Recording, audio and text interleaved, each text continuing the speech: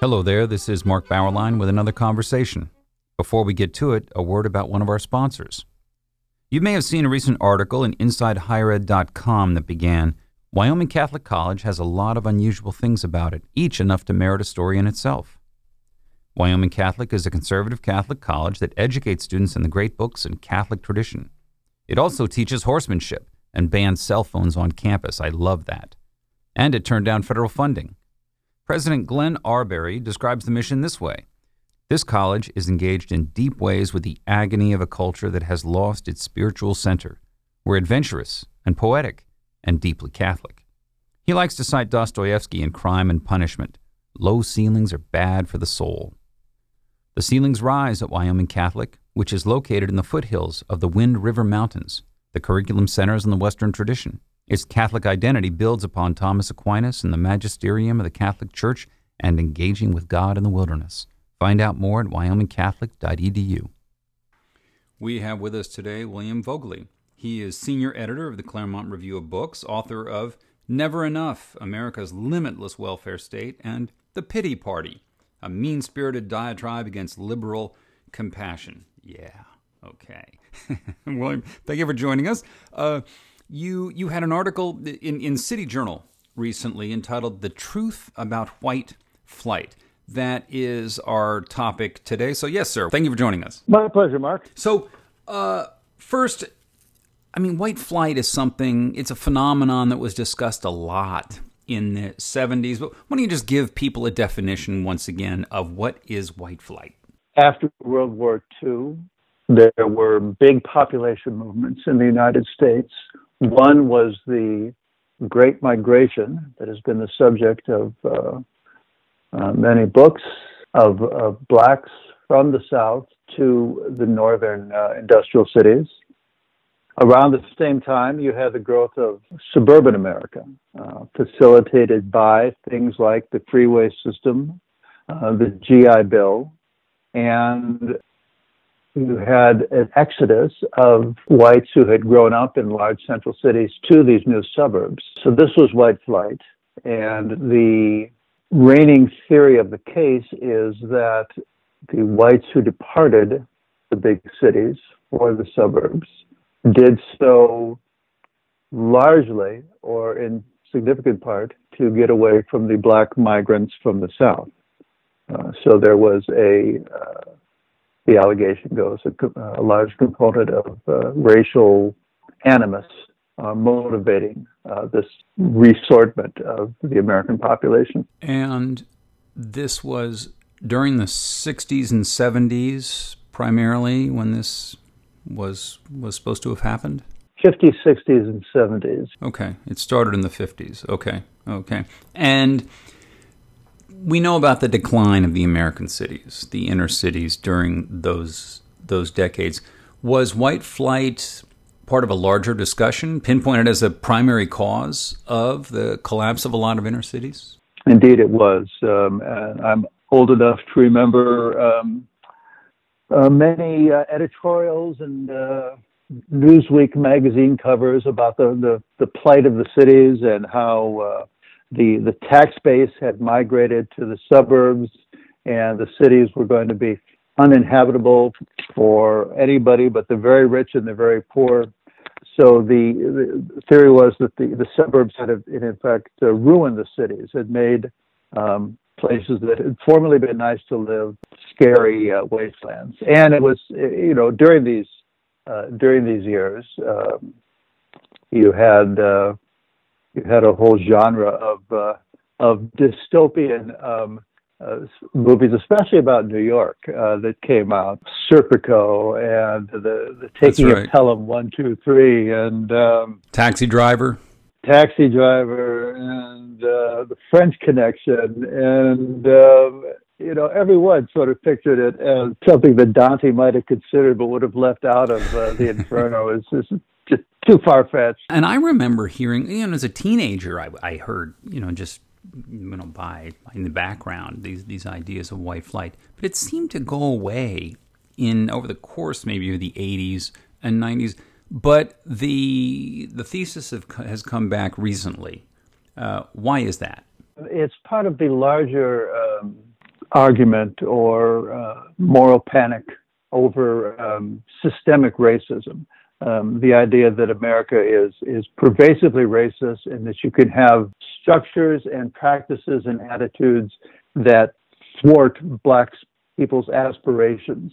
So the notion that this allegedly pervasive desire of white Americans to live at a great geographic remove from Black Americans is part of the argument that the whole point of American life, the whole point of the American experiment is to make Black people miserable and to make their lives a burden. It's quite an allegation to make, and one of the most prominent voices for this is one with which you begin your article, Michelle Obama, who remembers growing up in Chicago and said that she still feels a, quote, sense of injustice over the ways in which whites abandoned the neighborhood.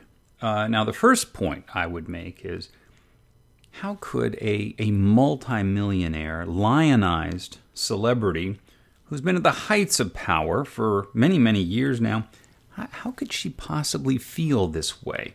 What is the pathology of, I still feel it's a living wound for her? Before we get to your examination of what really went on here, do you have anything to say about the mindset that pushes this thesis today? One relatively benign and one more critical. The benign one is that childhood experiences, tend to live in most people for a long time. They're not easily gotten over. Michelle Obama was born in 1964. So she grew up in a world that was working through the consequences of the America that was left to us by the legal and, let's say, the legislative and judicial landmark advances of the civil rights movement. So, I think that many people carry these things with them for reasons that are maybe don't make sense, but are nevertheless, they're so common that it's perhaps not that fair or to criticize. The more critical thing I would say is that since the rhetorical and sort of moral sea we swim in is one that has made aggrievement and victimhood the coin of the realm, then the incentives are very strong. Even if you're rich and famous and your life has brought you a great many triumphs, you still have every reason to make your case to the public by emphasizing the bad things that have been done to you or to people who are in your demographic category. Michelle Obama first became famous when her husband was starting his presidential campaign now like 13 or 14 years ago, when sort of the first thing she had to walk back was when he had won a couple of primaries, and her comment was, for the first time in my life, I feel proud of my country. Yeah. First time. Not when she went to one of the super elite universities in the world in New Jersey and Princeton. Not then. Not when Barack Obama was elected senator, and she was a senator's wife there and what? Nope, not then. Only when Barack. Okay. Well, so all right. Let's get to your thesis. You say that the truth of white flight is a lot more complex. That there is something quite different going on, and that if there is a racism factor, it's a pretty minor part of many other things. And I don't know if you want to get to that with the general statement, or I can let you pose, if you wish, a counterexample to Michelle Obama's memories of Chicago during those years, which comes from Guy Rotella. Either way, William, take your choice. Yes. So shortly after, when she was a little girl, Michelle, her maiden name was Robinson. So Michelle Robinson's family moved to a neighborhood, South Shore, which people who don't know Chicago have a rough idea of the fact that the University of Chicago, one of its most famous institutions, is located in the Hyde Park neighborhood, and South Shore is just east. So it's bordered on, as the name implies, by Lake Michigan to the east, and Hyde Park to the west. And Michelle, speaking now when she's 55 years old in 2019 at an Obama Foundation summit held in Chicago, in a informal discussion moderated by Isabel Wilkerson, whose book, The Warmth of Other Suns, is about the great migration of blacks from the South. And Michelle was on the stage with her brother, who has achieved notoriety, rather prominence as a college basketball coach. So they were talking about their Chicago childhood, and these were not prepared remarks, but just interview question answers. She said, yes, we moved into the neighborhood, and white people fled, and this was simply overnight. Trucks were packed up, and my white kids I'd played with and known, had disappeared. And she has a single factor analysis. This is because of white racism, of an aversion to living next to blacks. And indeed, the neighborhood of South Shore, speaking of the University of Chicago in the 1920s, their sociology department treated the city as it was going to do a lot of its analytical work there. So for its purposes, it divided this sprawling city, then of over 3 million people, into 77 identifiable neighborhoods.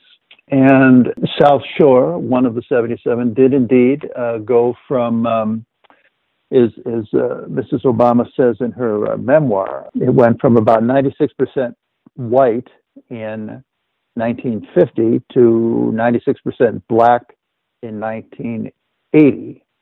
The big change took place when she was a little girl in the 60s, when it went from, I think, about 90% white in 1960, according to the census, to 70-something% black by 1970. So there was indeed, it's like the Hemingway line, things changed slowly and then suddenly. And my article is a response to her argument, which is not hers alone. Many other people in academia and journalism take the position that white racism, the irrational desire of white people to avoid living near black people, explains the phenomenon of white flight. I make the case that it's more complicated because there are both pull factors and push factors.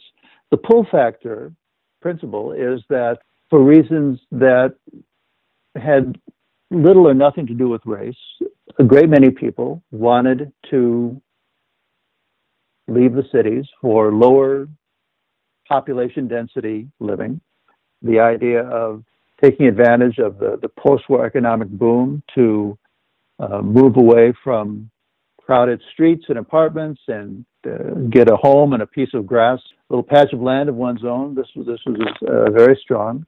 And the fact that this was a fact by itself can be seen in the fact that in many cities that experienced white flight, the departing whites drove their moving vans right past other neighborhoods within the city that had a demographic mix basically the same as the suburbs they went out to. Even today, there are still, mostly on the northwest side of Chicago, there are still a fair number of neighborhoods that are predominantly white. So if avoidance of black people is the whole motivation, you don't have to go that far to accomplish it. The fact that people went over the city line suggests that these other considerations were of real significance. The push factor, which is something I discuss in more detail as the essay goes on, is that crime rates skyrocketed in the 60s and 70s as South Shore became a black neighborhood, and as whites moved out, it became one of the most dangerous in Chicago. And this is the thing that I think led to the sort of acceleration of the white flight. Once you'd reach what people who study this call a tipping point, then in short order, nearly everyone who can find a way out is going to take it. The reason crime shot upward, what are the explanations that sociologists or criminologists give for that 60s crime wave? That would be a hard question to answer, even if it didn't touch on a lot of sort of sensitive political questions. I don't think there is a consensus as to, certainly not anything like a sort of single factor X caused Y, is either as to why crime rates shot up in the 60s and 70s and 80s. And more recently, there's still no consensus as to why they plunged in the 90s. Clearly, part of it was a function of public policy. The sort of reigning ethos among law professors, scholars, activists in the 60s and 70s was that crime was a manifestation of underlying social problems. And the argument was that you were wasting your time trying to police your way out of this problem. So the argument was that until and unless you did something dramatic, a Marshall Plan for our cities scale dramatic about the root causes that led to crime, you were not going to see a reduction. And just below the surface of that argument was the implication that living through a crime wave was sort of not only a inevitable consequence, but in a sense a deserved consequence of failing to address these root causes. That we had only ourselves to blame for the high rates of felonies in the cities. You offer the Guy Rotella counterexample. What was Guy Rotella's memory of those years in Chicago? Carlo Rotella. Oh, I'm sorry. Guy Rotella. Guy Rotella is a professor. He is actually another professor. Carlo Rotella. Correct. Yes. Guy Rotella is in my field. He was in my field of American literature. I put that down in my notes. And okay.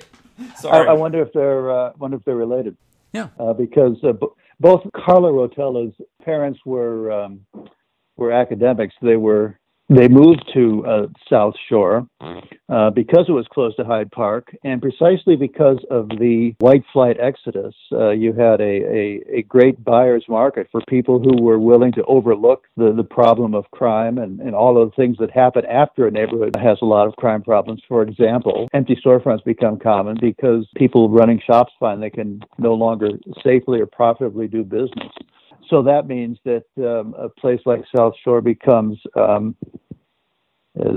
use a recent bit of jargon, a food desert. You can't really go grocery shopping because without taking a significant trip somewhere else in the city, and the only food for sale are little bodega type stores that don't really have much in the way of produce or anything. So junk food is all that can be easily procured. This is all, a sort of the domino effect that leads to this kind of outcome. So Carlo Rotella is a journalism professor at Boston. Is it Boston University or Boston College? I think BU.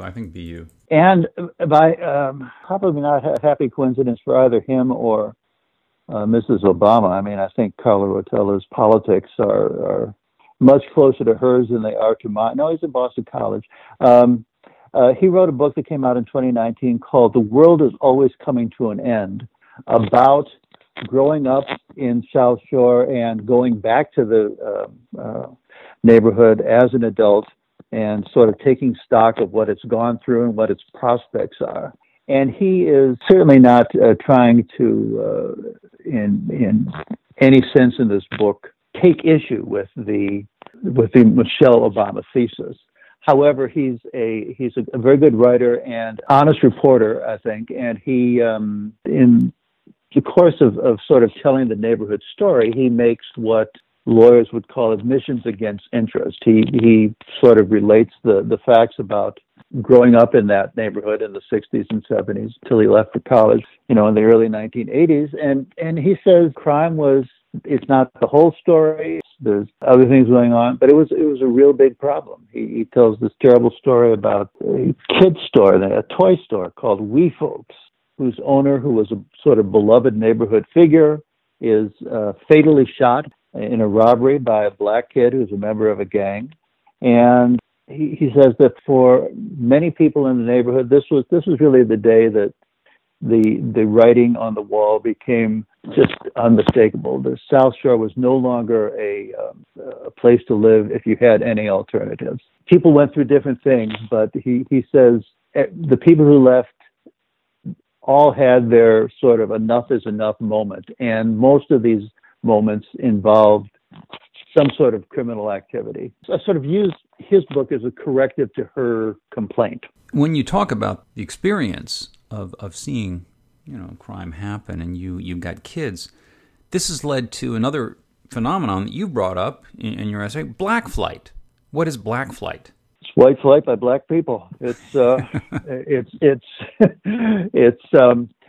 folks who live in neighborhoods like South Shore, who have as prosecutors say, the means and motive to go to other places to live. The Tribune a couple of years ago, Chicago Tribune, had a story about a young black couple living in South Shore.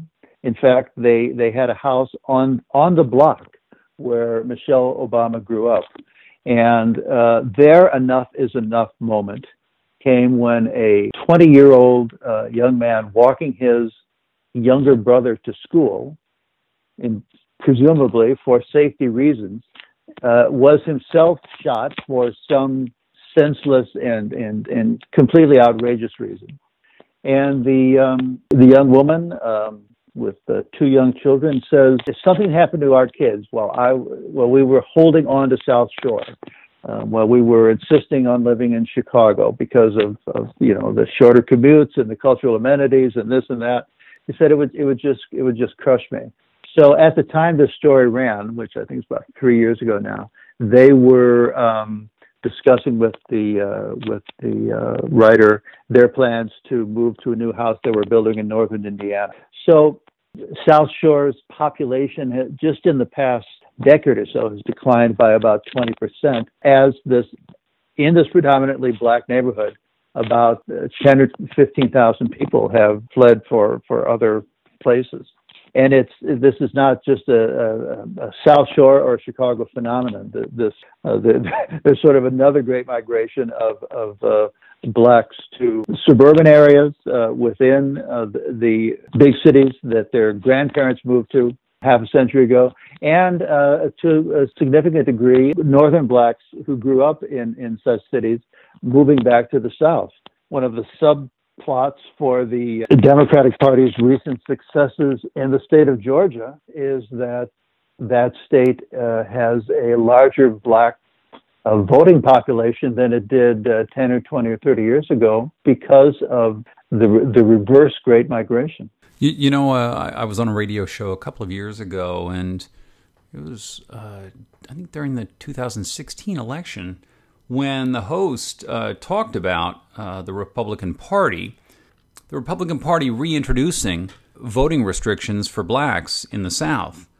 And I said to the host, well, you're going to have to tell all those African-American young people and families who are moving massively to the South. Do they know that they're entering into a racist atmosphere? He didn't have a response. Charles Blow, the New York Times columnist, devoted a column last week to the thesis that blacks throughout the North and the West should move back to the South to make all of the southern states majority black once more, and from that basis wield the kind of power that they are reaching for now but cannot otherwise attain. Okay, a new Southern strategy. There we go. So, all right, last question about a totally different phenomenon. that you bring up, and that is gentrification, which is led mainly by whites, correct? That's right. Yes, the children and grandchildren of the white flight exodus from the post World War II era began in I think I first heard the word yuppies in about 1982. So young urban professionals. So these were kids who decided that city living. We've heard all those years we were growing up in the suburbs. We heard nothing but disdain for the sterility and stupidity and bigotry of white suburban life. We're going to go be much hipper to live in the cities. Fortuitously, a few years later, the crime rates actually go down. So it's not only now. I was living happened to be living in New York City in the 80s and 90s, which I guess makes me sort of a yuppie myself at the time. And there were some New Yorkers, for example, who actually complained about the drop in crime, that they liked their city better when it was grittier and more dangerous, because instead it was Times Square. You probably heard this. It felt too much like looked like Disneyland, and Yuppies, they didn't like all these tourists. That's right. One factor is that they bring more economy, more capital into these areas, but that makes housing rates go up. Yes, that's right. Although the extent to which that is true, I think, is a contested question. Yeah. And it seems that the tensions between people who've lived in a neighborhood a long time, including where gentrification becomes most politically controversial, is when you have an influx of whites in their 20s and 30s with graduate degrees and holding jobs and sipping cappuccinos into a neighborhood that's been predominantly African American. That's where you hear the arguments about we can no longer afford to live in the neighborhood we used to live in, or our kids have to move far away, that kind of thing. One fellow wrote a book about Washington, D.C., where they have very rigid rent control and have worked hard to prevent this sort of black flight in response to this white influx. And it turns out that even if you frustrate all of the sort of residential real estate economic consequences, you still have a great deal of tension tied to gentrification, simply because it's like the neighborhood is at one level integrated. You have black people and white people living on the same block, shopping in the same store.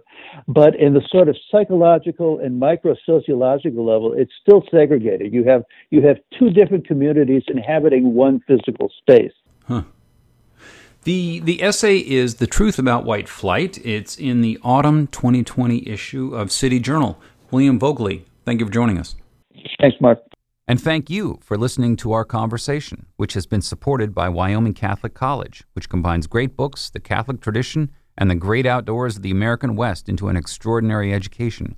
Go to wyomingcatholic.edu or contact the admissions office at 877-332-2930.